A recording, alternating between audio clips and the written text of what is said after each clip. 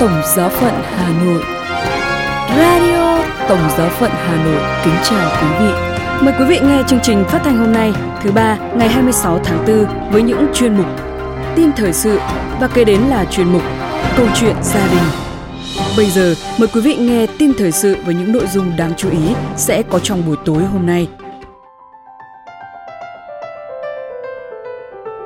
Bổ nhiệm 2 thư ký cho Bộ Giáo lý Đức Tin. Bộ Phục vụ Phát triển Con người toàn diện có Bộ trưởng, Tổng thư ký và thư ký mới.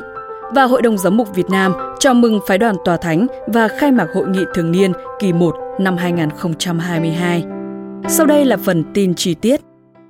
Bổ nhiệm 2 thư ký cho Bộ Giáo lý Đức Tin. Thứ Bảy, ngày 23 tháng 4, Đức Thánh Cha đã bổ nhiệm 2 thư ký cho Bộ Giáo lý Đức Tin, đó là Đức ông Armando Matteo, hiện là phụ tá thư ký Bộ Giáo lý Đức Tin, làm thư ký cho phân bộ giáo lý. Đức ông John Joseph Kennedy, hiện là chánh văn phòng của Bộ, làm thư ký phân bộ kỷ luật. Đức ông Armando Matteo sinh tại Catanzaro, Ý vào ngày 21 tháng 9 năm 1970, thụ phong linh mục ngày 20 tháng 12 năm 1997 tại Tổng giáo phận Catanzaro Squillace. Đức ông có bằng triết học tại Đại học Công giáo Thánh Tâm ở Milano và bằng tiến sĩ thần học tại Đại học Giáo hoàng Gregoriana ở Roma, dạy thần học căn bản tại Đại học Giáo hoàng Urbaniana. Từ ngày 12 tháng 4 năm 2021, Ngài là phụ tá thư ký Bộ Giáo lý Đức Tin. Đức ông John Joseph Kennedy sinh tại Dublin, Ireland, ngày 15 tháng 7 năm 1968, thụ phong linh mục ngày 13 tháng 7 năm 1993 tại Tổng giáo phận Dublin. Đức ông có bằng thạc sĩ và tiến sĩ giáo luật tại Đại học Giáo hoàng Gregoriana.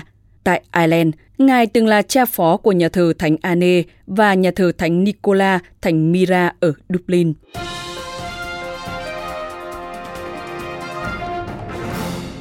Bộ Phục vụ Phát triển Con người toàn diện có Bộ trưởng, Tổng thư ký và thư ký mới. Ngày 23 tháng 4 vừa qua, Đức Thánh Cha đã chính thức bổ nhiệm Bộ trưởng, Tổng thư ký và thư ký cho Bộ Phục vụ Phát triển Con người toàn diện. Trong đó, Đức Hồng y Michael Grenzi, dòng tên, làm Bộ trưởng và Sơ Smerini, nữ tu dòng Salesian, làm Tổng thư ký trong nhiệm kỳ 5 năm.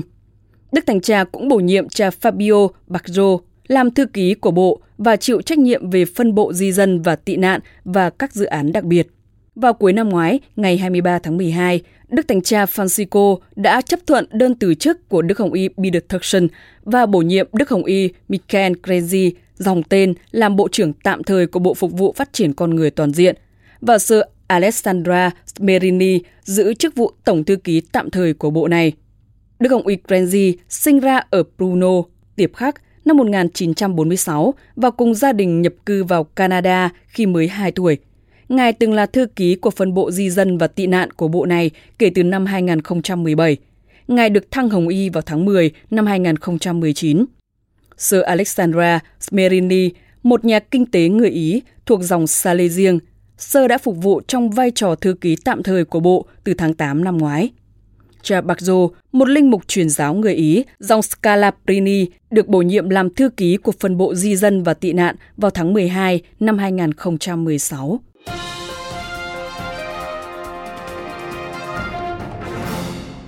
Hội đồng Giám mục Việt Nam chào mừng Phái đoàn Tòa Thánh và khai mạc Hội nghị thường niên kỳ 1 năm 2022. Chiều ngày 25 tháng 4, Đức cha Phêrô Nguyễn Văn Đệ và đại diện các thành phần Dân Chúa đã long trọng chào đón Đức Hồng y Phêrô Nguyễn Văn Nhơn, quý đức cha các giáo phận, quy tụ về Tòa Giám mục Giáo phận Thái Bình để khai mạc Hội nghị thường niên kỳ 1 năm 2022 và chính thức chào mừng Phái đoàn Tòa Thánh đến Việt Nam. Vào lúc 18h20, tại Đại sảnh Tòa Giám mục, cha Francisco Assisi Nguyễn Tiến Tám, Tổng đại diện giáo phận, đã thay mặt giáo phận chủ nhà chính thức chào mừng Phái đoàn Tòa Thánh và Hội đồng Giám mục Việt Nam đến thăm Thái Bình nhân dịp giáo phận mừng năm Thánh kỷ niệm 85 năm thành lập. Trong buổi tối cùng ngày, Hội đồng Giám mục Việt Nam đã có buổi trao đổi với Đức ông Thứ trưởng và Phái đoàn Tòa Thánh. Tại buổi trao đổi với Phái đoàn Tòa Thánh, Đức Tổng giám mục Du Xe Nguyễn Chí Linh đã thay mặt Hội đồng Giám mục trân trọng mừng đón Phái đoàn Tòa Thánh và chúc mừng lễ kính thánh Marco, bổn mạng Đức Tổng giám mục Zalewski. Đức ông Thứ trưởng đã truyền lời thăm hỏi và chúc lành của Đức Thánh Cha Francisco gửi đến người dân và toàn thể Hội Thánh tại Việt Nam. Chia sẻ thông tin và cảm nghiệm trong suốt 5 ngày thăm và làm việc tại đây, đồng thời ghi nhận sức sống đức tin và chứng từ đức ái sống động của Giáo hội Công giáo tại Việt Nam qua những lời ghi nhận đầy mến phục của các cá nhân mà phái đoàn đã gặp trong những ngày vừa qua.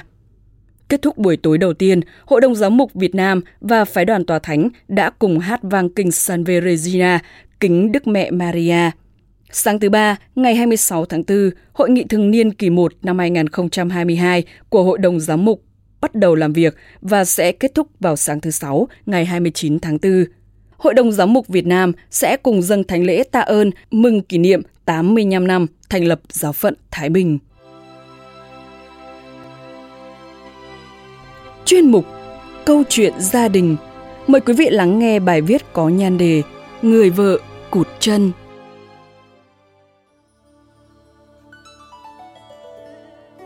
Chị và anh đến với nhau là nhờ mai mối. Cuộc sống vợ chồng khi mới bắt đầu gặp rất nhiều khó khăn. Anh chỉ là một nhân viên bình thường. Còn chị thì không được ăn học tử tế nên chấp nhận công việc nội trợ ở nhà. Không muốn anh quá vất vả, lại mang tiếng ăn bám chồng nên chị mở một cửa hàng buôn bán nhỏ.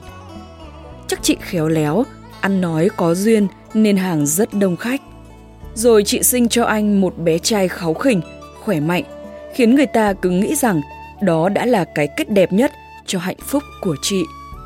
Ngày nọ, anh nói với chị, anh muốn đi học nâng cao trình độ.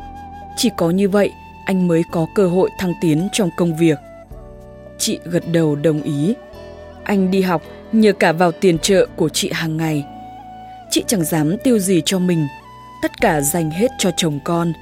Để có thêm thu nhập, chị nhận thêm hàng thêu về nhà. Vì tương lai của anh, có vất vả thế nào, chị cũng chịu đựng được hết. Mới chỉ qua 2 năm anh đi học mà chị già đi nhiều quá. Không phụ chị, anh thành tài, được đề bạt lên chức trưởng phòng. Ngày nhận tin, chị mừng rơi nước mắt. Nhưng từ ngày thăng chức, công việc bận rộn nhiều hơn nên anh ít có thời gian ở nhà. Mọi việc từ lớn đến nhỏ vẫn đổ dồn hết lên đôi vai gầy của chị. Rồi biến cố ập đến. Trong một lần anh chị về thăm nhà nội, không may gặp tai nạn giữa đường. Giữa vùng quê hoang sơ thế này, bệnh viện nhỏ, nhân lực ít nên chị vẫn còn tỉnh táo hơn anh nên đã đề nghị cứu anh trước, dù biết rằng anh chị được chuyển lên tuyến trên ngay sau khi sơ cứu. Tỉnh dậy, chị đau đớn nhận ra mình chỉ còn một bên chân, rồi lại cười trong nước mắt khi biết rằng anh vẫn bình an. Rời viện, mọi người nhìn chị với ánh mắt thương hại mà lòng chị xót xa. Đang từ một người phụ nữ nhanh nhẹn, hoạt bát, chị trở thành gánh nặng cho anh. Anh thuê người chăm sóc chị, nhưng chị không đồng ý. Chị đâu đã là người tàn phế, chị vẫn tự lo cho mình được. Không ra ngoài được, chị nhận việc về nhà. Chuyện con cái, gia đình, chị vẫn lo đầy đủ.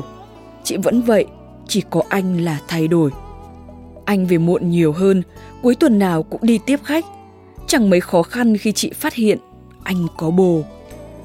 Bản năng của người phụ nữ mách bảo chị điều đó qua những hành động lạ của anh. Chị còn chưa kịp tìm bằng chứng thì nhân tình của anh đã đến tận nhà tìm chị. Chị còn định làm khổ anh ấy đến bao giờ nữa? Chị nhìn lại mình đi, chăm sóc bản thân còn không nổi thì giữa sao được chồng? Chị không soi gương bao giờ ư? Đồ cụt chân, chị chẳng bằng một góc của tôi. Đúng, chị chẳng bằng một góc của cô ta. Cô ta quá xinh đẹp, quá quyến rũ. Ngay đến cả một cơ thể lành lặn, chị đã không bằng cô ta rồi. Nhưng chị vẫn còn luyến tiếc hạnh phúc này. Chị không muốn buông tay. Hạnh phúc với chị quan trọng hơn tất thảy. Chị chấp nhận cả việc anh ngoại tình. Chị im lặng, chị vẫn chăm sóc anh chu đáo, tỉ mỉ. Anh biết chuyện người tình đến nhà tìm chị, nhưng sự mạnh mẽ của chị khiến anh thấy sợ. Nụ cười của chị lúc nhìn anh luôn khiến anh bị ám ảnh. Anh không hiểu tại sao chị lại cam chịu đến thế. Anh muốn dừng lại sự phản bội, nhưng hình ảnh người vợ cụt chân khiến anh thấy ngán ngẩm. Rồi định mệnh như sắp đặt, anh về quê thăm nhà nội và gặp lại người ngày xưa đã cứu chữa cho vợ chồng anh. Anh được thế này phải cảm ơn vợ anh đấy. Cô ấy đã hy sinh bản thân mình để chúng tôi cứu anh trước. Tiếc quá, giá như chúng tôi có điều kiện hơn chị ấy đã không mất đi một bên chân như thế. Tai anh ù đi, tim anh đau nhói. Hóa ra chị mất đi một chân là vì cứu anh ư? Sao chuyện này không ai nói cho anh biết vậy? Thì ra chị sợ anh phải day dứt, phải ân hận, nên muốn coi nó như tai nạn. Hình ảnh chị hàng đêm cặm cụi thêu thùa trong những năm nuôi anh đi học. Hình ảnh chị một chân chống nạng đứng đợi anh ở cửa mỗi chiều về hiện lên, khiến lương tâm anh cắn rứt ghê gớm. Vì muốn níu kéo hạnh phúc gia đình mà chị đã phải chịu đựng bao nhiêu uất ức, cay đắng, tủi hờn. Thế mà anh, hạnh phúc gia đình với một người phụ nữ nhiều khi còn quan trọng hơn cả tính mạng của họ. Vì chồng con, họ có thể làm tất cả những điều phi thường nhất. Anh vội vã lao nhanh về nhà. Anh muốn tạ lỗi với chị. Hạnh phúc này, anh muốn cùng chị xây dựng lại. Radio Tổng giáo phận Hà Nội xin chào và hẹn gặp lại.